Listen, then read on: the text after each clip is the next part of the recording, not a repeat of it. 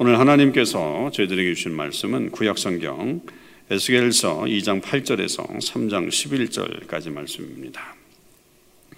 구약성경 1152면 1153면 어간에 있습니다. 에스겔 2장 8절에서 3장 11절까지 말씀입니다. 저와 여러분이 한 절씩 교독으로 하나님 말씀 읽으시겠습니다. 너 인자야, 내가 내게 이르는 말을 듣고 그 패역한 족속같이 패역하지 말고 내 입을 벌리고 내가 내게 주는 것을 먹으라 하시기로, 내가 보니 보라 한 손이 나를 향하여 펴지고 보라 그 안에 두루마리 책이 있더라. 그가 그것을 내 앞에 펴시니 그 안팎에 글이 있는데 그 위에 애가와 애곡과 재앙의 말이 기록되었더라. 또 그가 내게 이르시되, 인자야, 너는 발견한 것을 먹으라. 너는 이 두루마리를 먹고 가서 이스라엘 족속에게 말하라 하시기로, 내가 입을 벌리니 그가 그 두루마리를 내게 먹이시며 내게 이르시되, 인자야, 내가 내게 주는 이 두루마리를 내 배에 넣으며 내 창자에 채우라 하시기에 내가 먹으니 그것이 내 입에서 달기가 꿀 같더라. 그가 또 내게 이르시되, 인자야, 이스라엘 족속에 가서 내 말로 그들에게 고하라. 너를 언어가 다르거나 말이 어려운 백성에게 보내는 것이 아니요 이스라엘 족속에게 보내는 것이라. 너를 언어가 다르거나 말이 어려워 내가 그들의 말을 알아듣지 못할 나라들에게 보내는 것이 아니니라. 내가 너를 그들에게 보냈다면 그들은 정녕 내 말을 들었으리라. 그러나 이스라엘 족속은 이마가 굳고 마음이 굳어 내 말을 듣고자 아니하리니 이는 내 말을 듣고자 아니함이니라. 보라, 내가 그들의 얼굴을 마주하도록 내 얼굴을 굳게 하였고 그들의 이마를 마주하도록 내 이마를 굳게 하였으되 내 이마를 화석보다 굳은 금강석같이 하였으니 그들이 비록 반역하는 족속이라도 두려워하지 말며 그들의 얼굴을 무서워하지 말라 하시니라. 또 내게 이르시되, 인자야, 내가 내게 이를 모든 말을 너는 마음으로 받으며 귀로 듣고 사로잡힌 내 민족에게로 가서 그들이 듣든지 아니 듣든지 그들에게 고하여 이르기를, 주 여호와의 말씀이 이러하시다 하라. 아멘. 할렐루야. 우리가 이 먹는 것이 굉장히 중요하죠.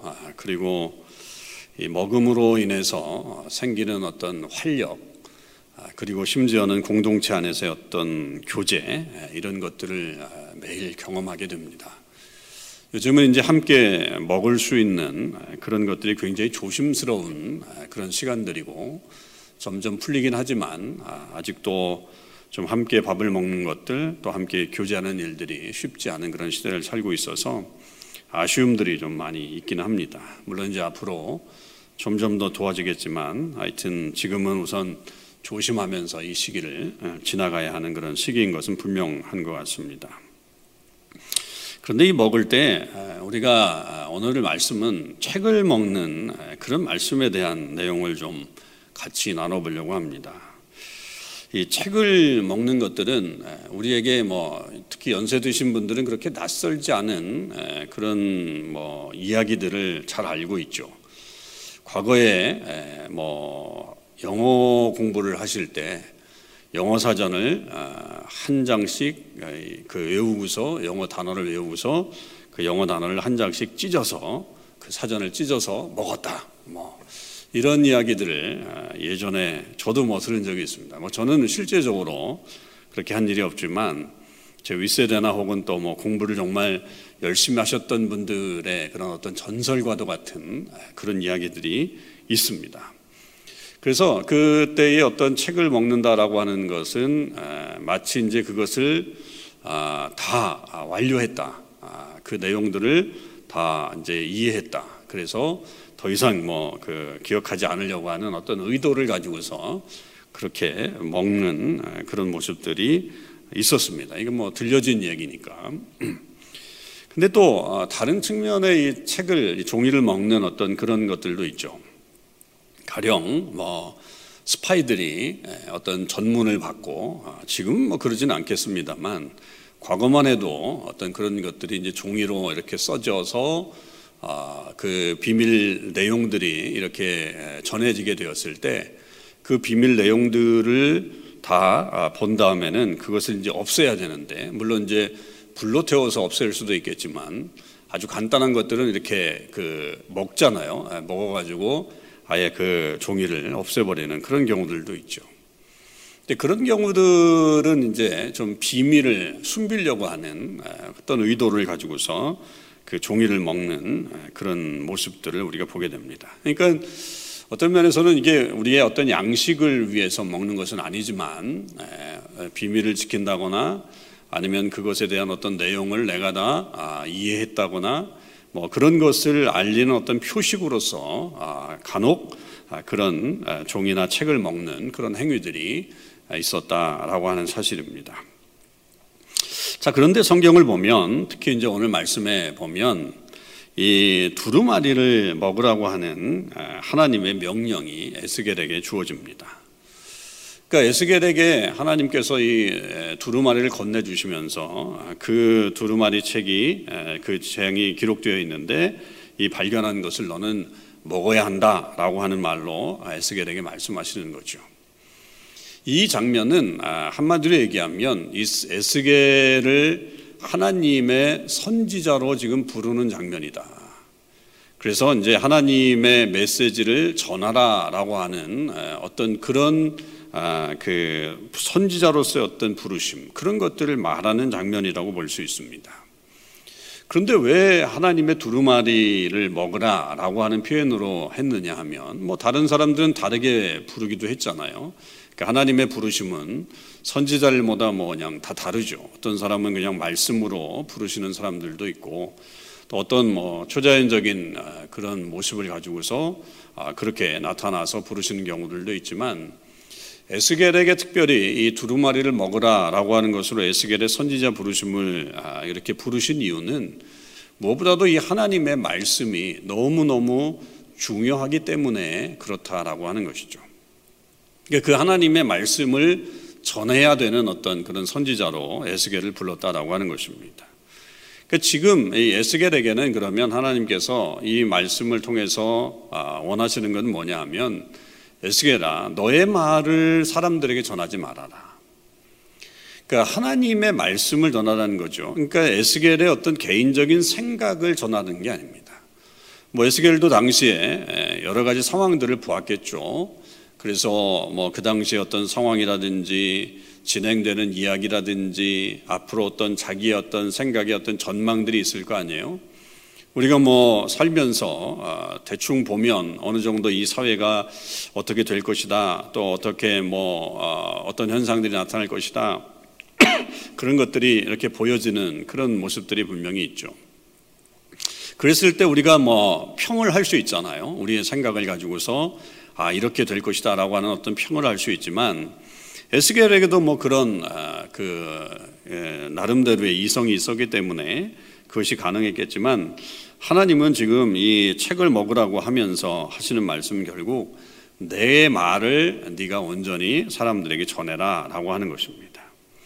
그러니까 분명히 말씀하고 있는 게 뭐냐면, 내가 내게 주는 것을 먹으라. 8절 후반절에 보면 내 입을 벌리고 내가 내게 주는 것을 먹으라 이렇게 말하죠. 그러니까 이것도 아무거나 먹지 말라고 그러고 하나님께서 주시는 것만 먹으라고 얘기합니다. 하나님의 말씀을 전하라고 하는 거죠. 그 말씀이 물론 권위가 있습니다. 그 말씀이 권위가 있기 때문에 그 말씀을 사람들에게 이제 전하라라고 하는 것으로 그렇게 의미가 전달되면서, 중요한 것은 하여튼 이 에스겔의 개인적인 말을 전하는 것이 아니라 하나님의 말씀을 전하는 선지자가 되라라고 하는 선지자로서의 부르심을 말하는 것입니다. 그래서 이제 결국 그 말씀에 근거해서 두루마리 책이 펼쳐지죠. 10절에 보면 그가 그것을 내 앞에 펴시니 그 안팎에 글이 있는데 그 위에 애가와 애곡과 재앙의 말이 기록되었더라라고 하는 그 두루마리의 어떤 내용들을 이제 알게 되죠. 그래서 결국은 에스겔은 말씀에 순종하면서 그 책을 먹게 됩니다. 그 책을 먹었더니 3절 끝에 가보니까 그것이 내 입에서 달기가 꿀 같더라 이렇게 되어 있습니다. 그 위에 쓰여진 것은 애가와 애곡과 재앙의 말입니다. 굉장히 힘든 말이죠. 이렇게 보기에도 너무나도 힘들고 또 그것을 읽어보면 너무나도 어렵고 또 때로는 슬프고 또 이런 사람들에게 주어질 어떤 운명의 미래가 좋지 않은 어떤 그런 모습들을 생각해 보면 사실은 이렇게 좋은 내용들은 아님에도 불구하고 그것을 먹었더니 내 입에서 달기가 꿀 같더라라고 하는 그런 표현이 됐죠. 그러니까 하나님의 말씀이 여러분 이런 것에 의미가 있습니다. 우리가 이제 마지막 결론적으로도 좀 말씀을 드리겠지만 결국 우리가 하나님의 말씀을 읽을 때에 우리가 읽고 싶은 것만이 우리에게 단맛으로 오지 않아요. 우리는 성경을 읽으면 내가 원하는 말씀이 성경에 있어요. 그리고 너무너무 좋은 말씀, 마치 표구를 해가지고 이렇게 책상 앞에 이렇게 걸어놓고 싶은 그런 말씀들이 너무너무 많잖아요. 그런 말씀들을 우리가 딱 대하면 기분도 좋아지고 또 정말 하나님이 나와 함께 하시는 것 같고 또 그렇게 내 신앙생활이 너무너무 좋고 예수 믿는 게 너무 행복하고 이런 것들을 경험하게 되죠. 그럴 때 당연히 어떤 우리가 단맛을, 그 말씀의 어떤 단맛을 누릴 수 있는데, 근데 오늘 마치 이 말씀처럼 애가가 있고요, 슬픈 노래가 있고 통곡하는 이야기가 있고 또 재앙의 이야기가 있는데 그것을 읽으면서 과연 그것을 단맛으로 받을 수 있는가? 그런 것들을 생각하면 우리는 그런 말씀이 주어지면 저건 나랑 상관없는 이야기야 라고 받거나 아니면 그것을 이제 회피하려고 하는 어떤 그런 모습을 갖게 되면서 그것을 잘 취하지 않으려고 하는 태도를 가지고 있죠. 그런데 오늘 이 말씀이 우리에게 분명히 들려주는 것은 설령 그 말씀이 우리에게 어떤 재앙을 선포하는 말씀이라고 할지라도 슬픔을 얘기하는 어떤 애가와 같은 이야기라고 할지라도 그것을 우리가 먹기 시작하면 그것을 우리가 받아서 우리가 소화하려고 한다면 그것이 우리 입에 단맛으로 찾아올 수 있다라고 하는 것이죠. 물론 이제 나중에 요한을 우리가 좀 살펴보지만 요한은 좀 이걸 가지고서 다르게 해석하기도 하지만 분명한 것은 이 모든 말씀은 우리가 하나님의 모든 말씀은 결국 우리에게 다 유익이 된다라고 하는 거예요. 우리가 그것을 잘 먹을 수 있도록 하나님께서 우리에게 주시는 말씀이다. 그리고 그것을 우리가 기쁘게 받으면 하나님 앞에서 우리에게 삶의 유익이 된다라고 하는 것을 말하고 있죠. 자, 그렇게 해서 이제 그 단 것을 먹기 시작했는데 에스겔은 그것을 어떻게 했느냐 하면 하나님의 말씀 속에서 이렇게 얘기하고 있습니다. 3절 다시 돌아와 보면 내게 이르시되 인자야 내가 내게 주는 이 두루마리를 내 배에 넣으며 내 창자에 채우라 그렇게 명령하세요. 자, 그냥 단순히 이 두루마리를 먹어라라고 하는 것으로 끝나는 게 아니라 그것을 배에 넣어라 그리고 내 창자에 채워라 이렇게 이제 하나님께서 말씀하신단 말이죠. 여러분 이건 무슨 말이겠어요? 배에 넣고 창자에 채워라라고 하는 말은 배부르게 하라라고 하는 말일 테죠. 그것을 충분히 먹어라라고 하는 그런 말일 것입니다. 그런데 이 말 속에는 또 어떤 의미가 있느냐라고 한다면 그것을 내가 충분히 소화시켜라 이런 말도 포함되어 있어요. 그런 의미가 있는 거죠.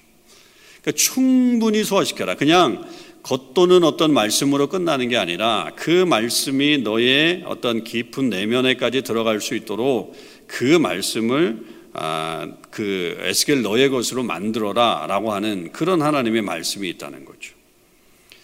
여러분 이것은 매우 중요한 이야기라고 여겨집니다. 그러니까 우리가 하나님의 그 말씀을 대할 때에 우리는 아주 철저하게 그 말씀을 나의 말씀으로 내게 주어지는 말씀으로 먼저 받아야 돼요. 간혹 이게 지금 에스겔은 지금 이게 자기에게 행하는 말씀이 아니잖아요. 이건 분명히 이제 앞으로 이스라엘 민족들에게 나타날 그리고 또 이방 민족들에게 나타날 어떤 그런 하나님의 말씀입니다. 그러니까 에스겔 자신보다는 오히려 다른 사람들 혹은 자기도 포함되어 있지만 하여튼 그러나 더 다른 사람들 혹은 다른 나라들에 대한 말씀들이 더 많이 주어지긴 하죠. 그럼에도 불구하고 하나님께서 먼저 말씀하셨던 것은 이것을 내 배에 채우고 내 창자에 채우라 라고 하는 말로 말씀하시는 것은 이걸 네가 완전히 소화해야 된다라고 하는 것입니다. 내가 먼저 이 말씀에 대한 확신을 가지고 있어야 된다는 거죠. 이것은 남에게 전달되는 그런 말씀으로 자꾸만 우리가 받게 되면 그저 이 말씀이 겉돌게 되고 그리고 그 말씀의 어떤 진정한 의미들을 우리가 제대로 파악하지도 못하면서 말을 전하게 되는 그런 일들이 벌어지게 되죠. 그래서 우리는 이 말씀을 대할 때 가장 중요한 것은 우리가 그 말씀이 내 말씀이 되도록 해야 됩니다. 내 안에서 정말 깊숙이 내려갈 수 있도록 내 배와 내 창자를 채울 수 있는 어떤 내 속에 그렇게 다 그 내재될 수 있게 소화될 수 있게끔 만드는 그런 작업들을 해나가야 되는 거죠. 이게 이제 결국 다른 말로 얘기하면 성경 묵상과 관련된 말씀이에요. 성경 묵상. 그러니까 우리가 하나님의 말씀을 그냥 피상적으로 막 읽는 것에 중요하지 않아요. 여러분 성경을 물론 많이 읽는 게 중요합니다. 많이 읽는 사람들이 또 하나님의 어떤 그런 역사들을 잘 경험할 수도 있는 것도 사실이지만 많이 읽는 것보다도 더 중요한 것은 그 말씀을 깊이 묵상하는 훈련들을 더 해나가셔야 되죠. 그래서 우리가 이렇게 매일 큐티를 통해서 매일 성경을 통해서 하나님 말씀을 같이 묵상하는 어떤 이유들은 뭐냐면 그 짧은 본문이지만 우리가 그것을 통해서 하나님을 더 깊이 바라볼 수 있는 그런 훈련들, 그리고 내게는 과연 어떠한 의미가 있는 것인가 라고 하는 것에 대해서 우리가 파악하는 그 훈련들을 이 매일 성경을 통해서 우리가 찾아가는 거예요. 그래서 새벽 기도회를 통해서도 우리가 그 본문을 보게 되고 또 개인적으로 그것을 못하면 또 개인적으로라도 그 말씀 우리가 같이 보면서 그 말씀이 내 말씀이 될 수 있도록 하는 그 묵상의 훈련들을 우리는 계속해 나가야 합니다. 여러분 그저 남이 들려주는 이야기는요 금방 지나가 버립니다. 금방 지나가 버려요. 아무리 좋은 말씀을 여러분들이 들어도 그 말씀은요 금방 잊어버릴 수밖에 없는 게 우리의 한계점이에요. 그런데 내가 그 말씀을 보고 그 말씀 속에 들어가서 계속적으로 묵상하고 또 읽고 또 묵상하고 그렇게 되면 그 말씀이 내 피부적으로 내 살이 되고 그리고 내게 깊숙한 어떤 그런 은혜를 주실 수 있다라고 하는 겁니다.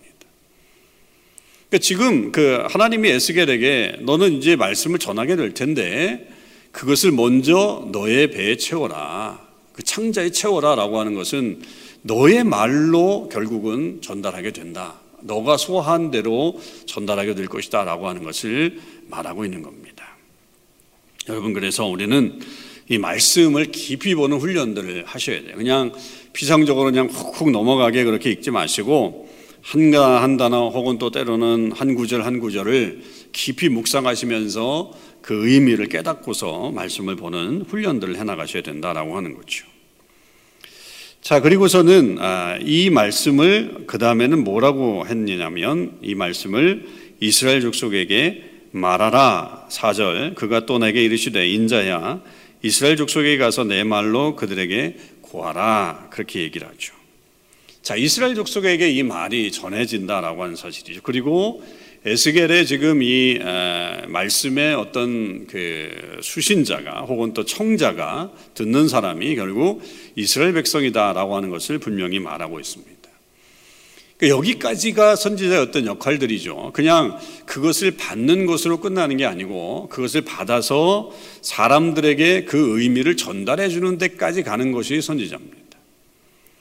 여러분 이것이 우리 오늘날 하나님의 백성들도 역시 말씀을 보는 그런 모습에서 우리가 취해야 될 그런 내용들이죠. 그러니까 우리 역시 말씀을 보는 즐거움이 있어요. 어떤 분들은 정말 말씀을 보는데 너무너무 좋아하죠. 세상에 다른 책 보는 것보다 나는 말씀 보는 게 너무너무 좋다. 말씀을 볼 때마다 기쁨이 내게 찾아온다. 정말 그런 분들이 많이 계세요. 그래서 말씀도 많이 연구하고 또 말씀 중심으로 그렇게 정말 좋아하는 그런 분들이 계시는데 근데 거기서만 끝나면 되는 게 아니라 그 다음은 어떻게 해야 되냐면 그 말씀을 전해야 되는 거죠. 그러니까 이렇게 좋은 말씀이 있으면 결국 그 말씀을 다른 사람에게 전해서 그 사람에게도 그 기쁨을 누릴 수 있게끔 해주거나 아니면 그 사람의 삶을 돌이키게 해주거나 라고 하는 것을 우리가 행동으로 옮겨야 된다라고 하는 사실입니다. 자, 그럴 때에 그 이스라엘 족속들의 어떤 모습을 보낼 때 하나님이 이런 말씀을 하세요. 5절에 보면 너를 언어가 다르거나 말이 어려운 백성에게 보내는 것이 아니라 이스라엘 족속에게 보내는 거다. 야, 너의 언어를 다 아는 사람에게 보내는 거다. 6절 너를 언어가 다르거나 말이 어려워 내가 그들의 말을 알아듣지 못할 나라들에게 보내는 것이 아니라. 다시 한번 강조하죠. 그래서 만약에 내가 정령 다른 사람들에게 보냈다고 한다면 네 말을 통해서 그들이 변화됐을 것인데, 문제는 말은 같은데 말도 같고 생각도 거의 비슷한 사람들인데 오히려 이스라엘 백성들은 잘 안 들을 것이다. 그들의 이마가 굳고 그리고 마음이 굳어서 내 말을 안 들을 것이다 라고 하는, 그렇게 얘기를 합니다. 그러니까 저항이 일어날 것이라고 하는 것을 충분히 말씀하고 계시는 거죠. 그러니까 이 저항이 하나님의 말씀을 대하는, 정말 그 하나님의 말씀대로 살지 않는 사람들에게는 당연히 찾아오게 돼 있어요. 그러니까 그 말을 듣기 싫어하는 거죠. 나는 그 말이 듣고 너무너무 좋고 그 말씀이 너무너무 은혜가 되는데 다른 사람들에게는 그렇게 안 되는 경우도 있다는 거죠. 그렇게 되면 우리가 주눅이 들잖아요. 그러니까 그런 것도 지금 하나님이 지금 에스겔에게 말씀하시는 거잖아요. 그 사람들이 이마가 굳고 마음이 굳어가지고 내 말을 안 들을 거다. 그럴 때에 그러나 너는 두려워하지 말아라. 그들의 얼굴을 무서워하지 말아라. 그 말 안 듣고 반항하고 있는 그 사람들의 말을 무서워하지 말아라. 그런 모습을 보면서 괜히 주눅 들지 말아라. 그렇게 말씀하시는 거죠. 왜요? 하나님께서 오히려 그들의 이마를 마주할 수 있도록 내 이마를 굳게 할 것이고, 심지어 에스겔의 이마를 화석보다도 더 굳은 금강석같이, 다이아몬드죠. 다이아몬드같이 그렇게 해주겠다. 그래서 네가 더 세다는 거죠. 그 사람들이 굳은 어떤 것들이 화석이라고 한다면, 돌덩이라고 한다면, 굳어버린 어떤 그런 화석과 같은 얼굴이라고 한다면, 오히려 하나님은 더 에스겔을 그들보다 더 강하게 만들어서 그들에게 에스겔이 더 무섭게, 에스겔이 더 두려운 존재로 보일 수 있도록 금강석과 같이 만들어줄 것이다 라고 말하는 거죠. 그러니까 두려워하지 말라라고 하면서 담대히 이 말씀을 전해야 한다라고 하는 것을 말합니다. 그래서 11절의 끝에 가보면 사로잡힌 내 민족에게로 가서 그들이 듣든지 아니 듣든지 그들에게 고하라, 이렇게 말씀하고 있죠. 그러니까 그들이 물론 들으면 좋겠지만, 그러나 듣든지 아니 듣든지 너의 사명은 그들에게 가서 복음을 전하는 것이다, 이 말씀을 전하는 것이다 라고 그렇게 하나님께서 말씀하고 계십니다. 그러니까 이것이 사실은 우리에게 나타나는 어떤 그 현상들이라고 볼 수 있죠.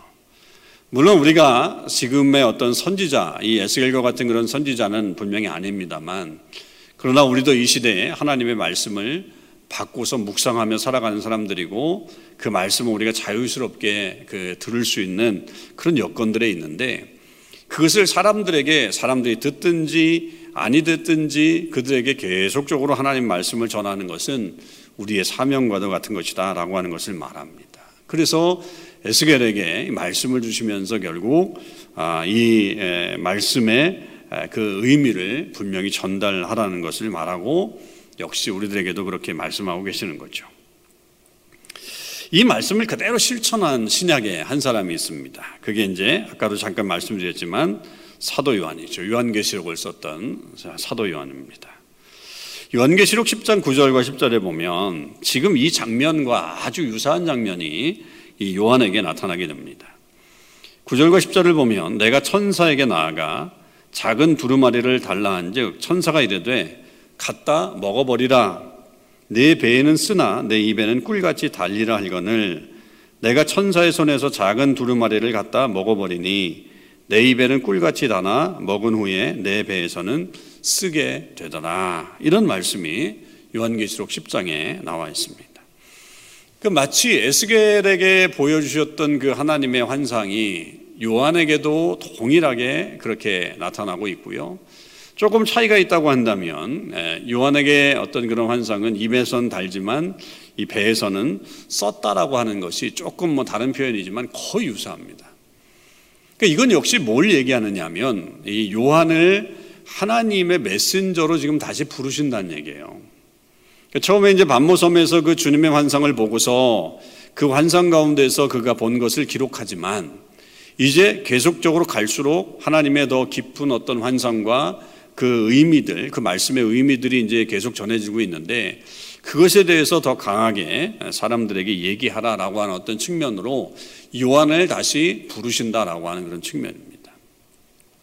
그러니까 여러분, 우리가 이런 그 모습들을 통해서 계속 우리가 볼 수 있는 건 뭐냐면, 우리도 역시 계속해서 하나님의 말씀을 더 깊이 들어가야 돼요. 무언가 하나를 받았다고 해서 그것이 끝나는 게 아니라 하나님은 끊임없이 우리에게 말씀하시는 거고, 이 세대를 향해서 분명하게 말씀하시는 하나님이시기 때문에 우리가 그 말씀을 계속해서 받아야 되는 거예요. 여러분, 성경을 보면 성경이 우리가 아는 내용들이 많이 있잖아요. 이제 교회 신앙생활 오래 하고 교회 생활 많이 하면 어느 정도 중요한 이야기들은 대부분 다 알죠. 또 성경을 이렇게 보다 보면 이런 이야기구나. 특히 이제 신약에 나오는 어떤 예수님의 기적 이야기라든지 비유의 이야기라든지 이런 것들은 우리가 이제 어느 정도 신앙생활하면 척하면 아는 어떤 그런 수준까지 되죠. 그러니까 우리가 그런 것들을 아주 소홀하게 여길 수 있는 여지들이 있어요. 그런데요, 성경을 우리가 보다 보면 그렇지가 않아요. 우리가 다 아는 것처럼 생각이 들지만 말씀을 다시 읽고 또 읽게 되면요, 그 안에 놀라운 하나님의 비밀과도 같은 말씀들이 숨겨져 있는 경우들이 꽤 많습니다. 그리고 그것이 오늘 이 시대의 어떤 시대적인 상황과 이 배경들을 우리가 생각하면서 이 말씀을 다시 보게 되면 그 말씀이 다시금 살아서 움직여서 또 다른 맛을 우리에게 가져올 때가 있죠. 그것을 경험하는 삶이 우리에겐 정말 필요하고요. 그것이 오늘날 우리의 삶의 현장에서 하나님께서 주시는 또 다른 은혜라고 하는 거죠.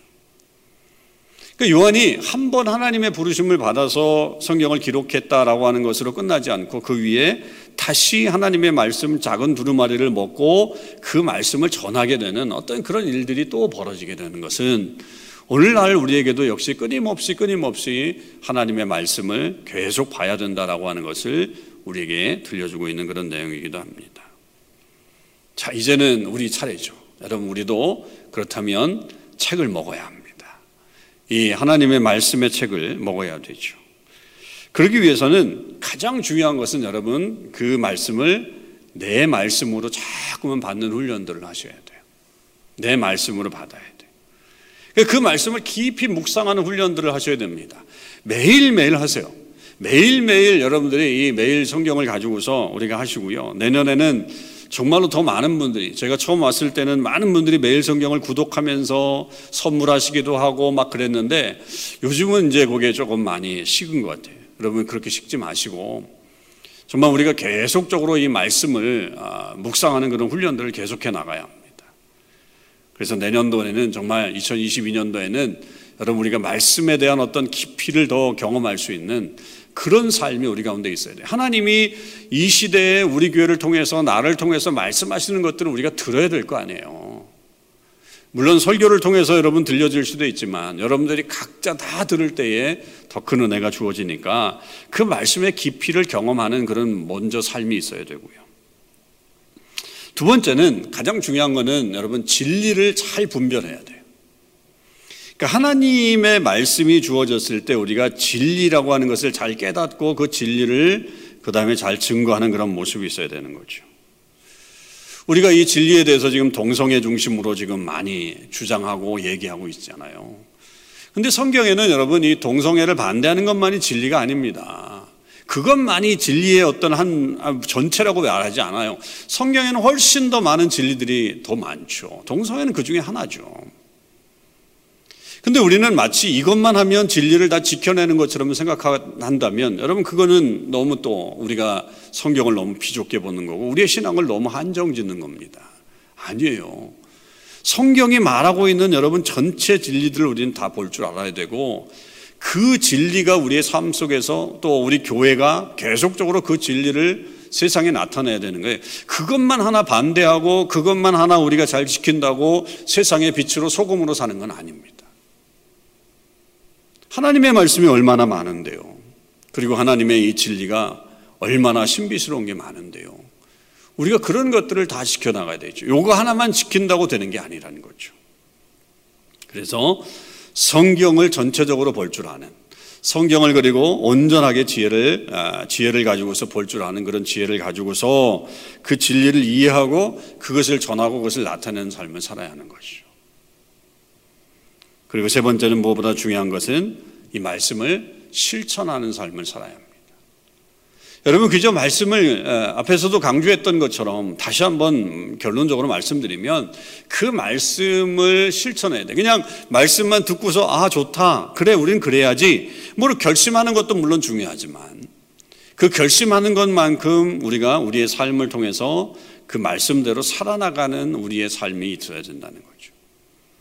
그러니까 하나님이 이렇게 에스겔에게 말씀을 주신 이유는 야 먹고 배불러라 그런 게 아니었다는 거죠. 이것을 이스라엘 백성들에게 가서 전해라. 듣든지 아니 듣든지 전해라. 이렇게 말씀한 것 속에서 그의 행동을 통해서 말하죠. 에스겔은 이거 외에도요, 자기의 어떤 그 모습을 통해서 계속적으로 하나님의 말씀이 나타날 수 있게끔 합니다. 하나님 그렇게 또 훈련을 시키셨고요. 우리도 그렇게 살아야 하죠. 그저 말씀을 듣는 것에, 그냥 읽고서 너무 좋은 것에 끝나는 게 아니라 그 말씀을 계속해서 내 삶을 통해서 살아가는 그런 훈련들을 해나가는 것, 그리고 그런 삶을 실천하는 것, 그것이 우리에게 주신 하나님의 뜻입니다. 여러분, 이 시대에 정말 우리가 이 종교개혁을 지난주에 보내면서 종교개혁의 모토 중에 하나가 오직 성경 아니에요. 그죠? 솔라 스크립투라. 그 성경을 왜 그렇게 강조했느냐? 루터가 보니까 중세시대에 이 교부들이나 그 사제들이 성경을 안 읽고 중세시대의 책들만 읽더라 이 말이죠. 그러니까 사변적인 어떤 책들만 읽더라 이거죠. 그러니까 성경이 원래 의미한 것이 무엇인가를 깨닫지 못하면서 그 사람들이 계속적으로 중세의 어떤 그 캐톨릭 문화, 중세 기독교 문화에 휩쓸려서 성경 아닌 것에 더 집중하면서 사는 그런 모습이 너무 안타까운. 그래서 루터는 계속해서 강조했던 게 뭐냐면 성경이 원래 의미한 게 무엇냐라고 하는 것을 집중한 거죠. 그래서 이제 가장 우리가 잘 알듯이 성경을 독일어로 번역을 하게 되는 그런 과정까지도 가게 됩니다. 이게 그것이 결국 종교개혁의 어떤 가장 기본적인 그런 상황이었고 또 배경이었죠. 여러분, 우리가 이 말씀을 정말 소중하게 여겨야 되고요. 그 말씀을 우리가 잘 읽고 이해하고 또 실천하는 삶까지 나아가야 합니다. 그래야 진정한 우리 성도의 삶을 제대로 살 수 있어요. 말씀 위의 것 속에서 우리가 하나님의 뜻을 찾기가 쉽지는 않습니다. 하나님이 분명히 계시의 방법으로 우리에게 이 말씀을 주셨다고 한다면 여러분, 이것을 우리가 잘 이해하고 또 그것을 잘 소화하고 또 그것을 잘 전하고 또 내 삶을 통해서 그렇게 삶을 살아가는 정말 지혜롭고 하나님께서 원하시는 이 땅의 백성들이 되실 수 있길 바랍니다. 저와 여러분이 계속적으로 이 말씀의 능력을 경험하는 그런 삶이 있기를 다시 한번 주님의 이름으로 축원합니다. 기도하시겠습니다. 하나님, 감사합니다. 오늘 저희들 다시 한번 주님의 말씀의 귀함이 얼마나 중요한 것인지를 깨닫게 되었습니다. 에스겔에게 이 두루마리의 말씀을 먹으라고 그렇게 얘기하면서 내 배에 채우고 창자에 채우라고 말씀하시고 이스라엘 백성들에게 가서 그들이 듣든지 아니 듣든지 전하라고 말씀하셨습니다. 아버지 하나님, 오늘날에도 저희들에게 그렇게 말씀을 잘 이해하고 전파하는 데까지 나아가라고 주님께서 말씀하시는 줄 믿습니다. 우리 모든 성도들 한 사람 한 사람 다 말씀 안에 온전히 거하는 사람들이 되게 하여 주시옵소서. 그리고 그 말씀대로 살아나가는 저희들의 삶이 되게 해 주옵소서. 이 땅에 아버지 하나님, 정말 세상을 향해서 우리가 외쳐야 될 진리가 참 많이 있습니다. 아버지 하나님, 그런 것들을 잘 분별하며 살아가는 저희들 되게 하시고 세상을 향해서 담대히 주님의 복음을 전가하는 저희들 되게 해 주시옵소서. 감사드립니다. 우리 주님 예수 그리스도의 이름으로 기도하옵나이다. 아멘. 우리 찬송가 546장을 다 같이 찬양하시겠습니다.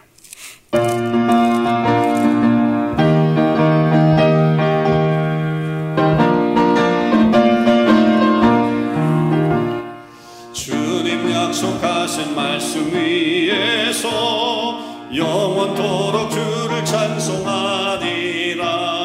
소리 높여 주께 영광 돌리며 약속 믿고 굳게 서리라. 굳게 서리 영원하신 말씀 위에 굳게 서리. 굳게 서리 그 말씀 위에 굳게 서리라. 주님 약속하신 말씀 위에서 세상 염려 내게 엄습할 때에 용감하게 힘써 싸워 이기며 약속 믿고 굳게 서리라. 굳게 서리 영원하신 말씀 위에 굳게 서리. 굳게 서리 그 말씀 위에 굳게 서리라. 주님 약속하신 말씀 위에서 영원하신 주의 사랑이 믿고 성령으로 힘써 싸워 이기며 약속 믿고 굳게 서리라. 굳게 서리 영원하신 말씀 위에 굳게 서리. 굳게 서리 그 말씀 위에 굳게 서리라.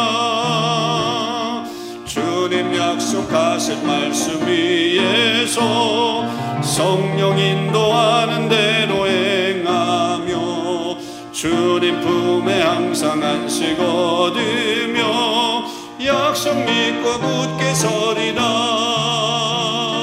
굳게 서리 영원하신 말씀 위에 굳게 서리. 굳게 서리 그 말씀 위에 굳게 서리라. 아멘. 우리 주님 예수 그리스도의 은혜와 아버지 하나님의 그 크신 사랑해 주심과 성령님의 교통하심이 오늘 하나님의 말씀을 다시 한번 상기하면서 하나님께서 우리에게 이 두루마리의 말씀을 먹으라고 명령하신 에스겔에게 들려주신 말씀처럼 우리들도 하나님의 말씀을 온전히 잘 이해하고 묵상하고 그것을 세상에 잘 증거하는 하나님의 사람들이 되기를 다짐하는 모든 하나님의 백성들 위해 저들의 가정과 또 하시는 모든 일들과 자녀들과 주님의 몸된 교회 위에 지금부터 영원토록 함께 하시기를 간절히 축원하옵나이다. 아멘.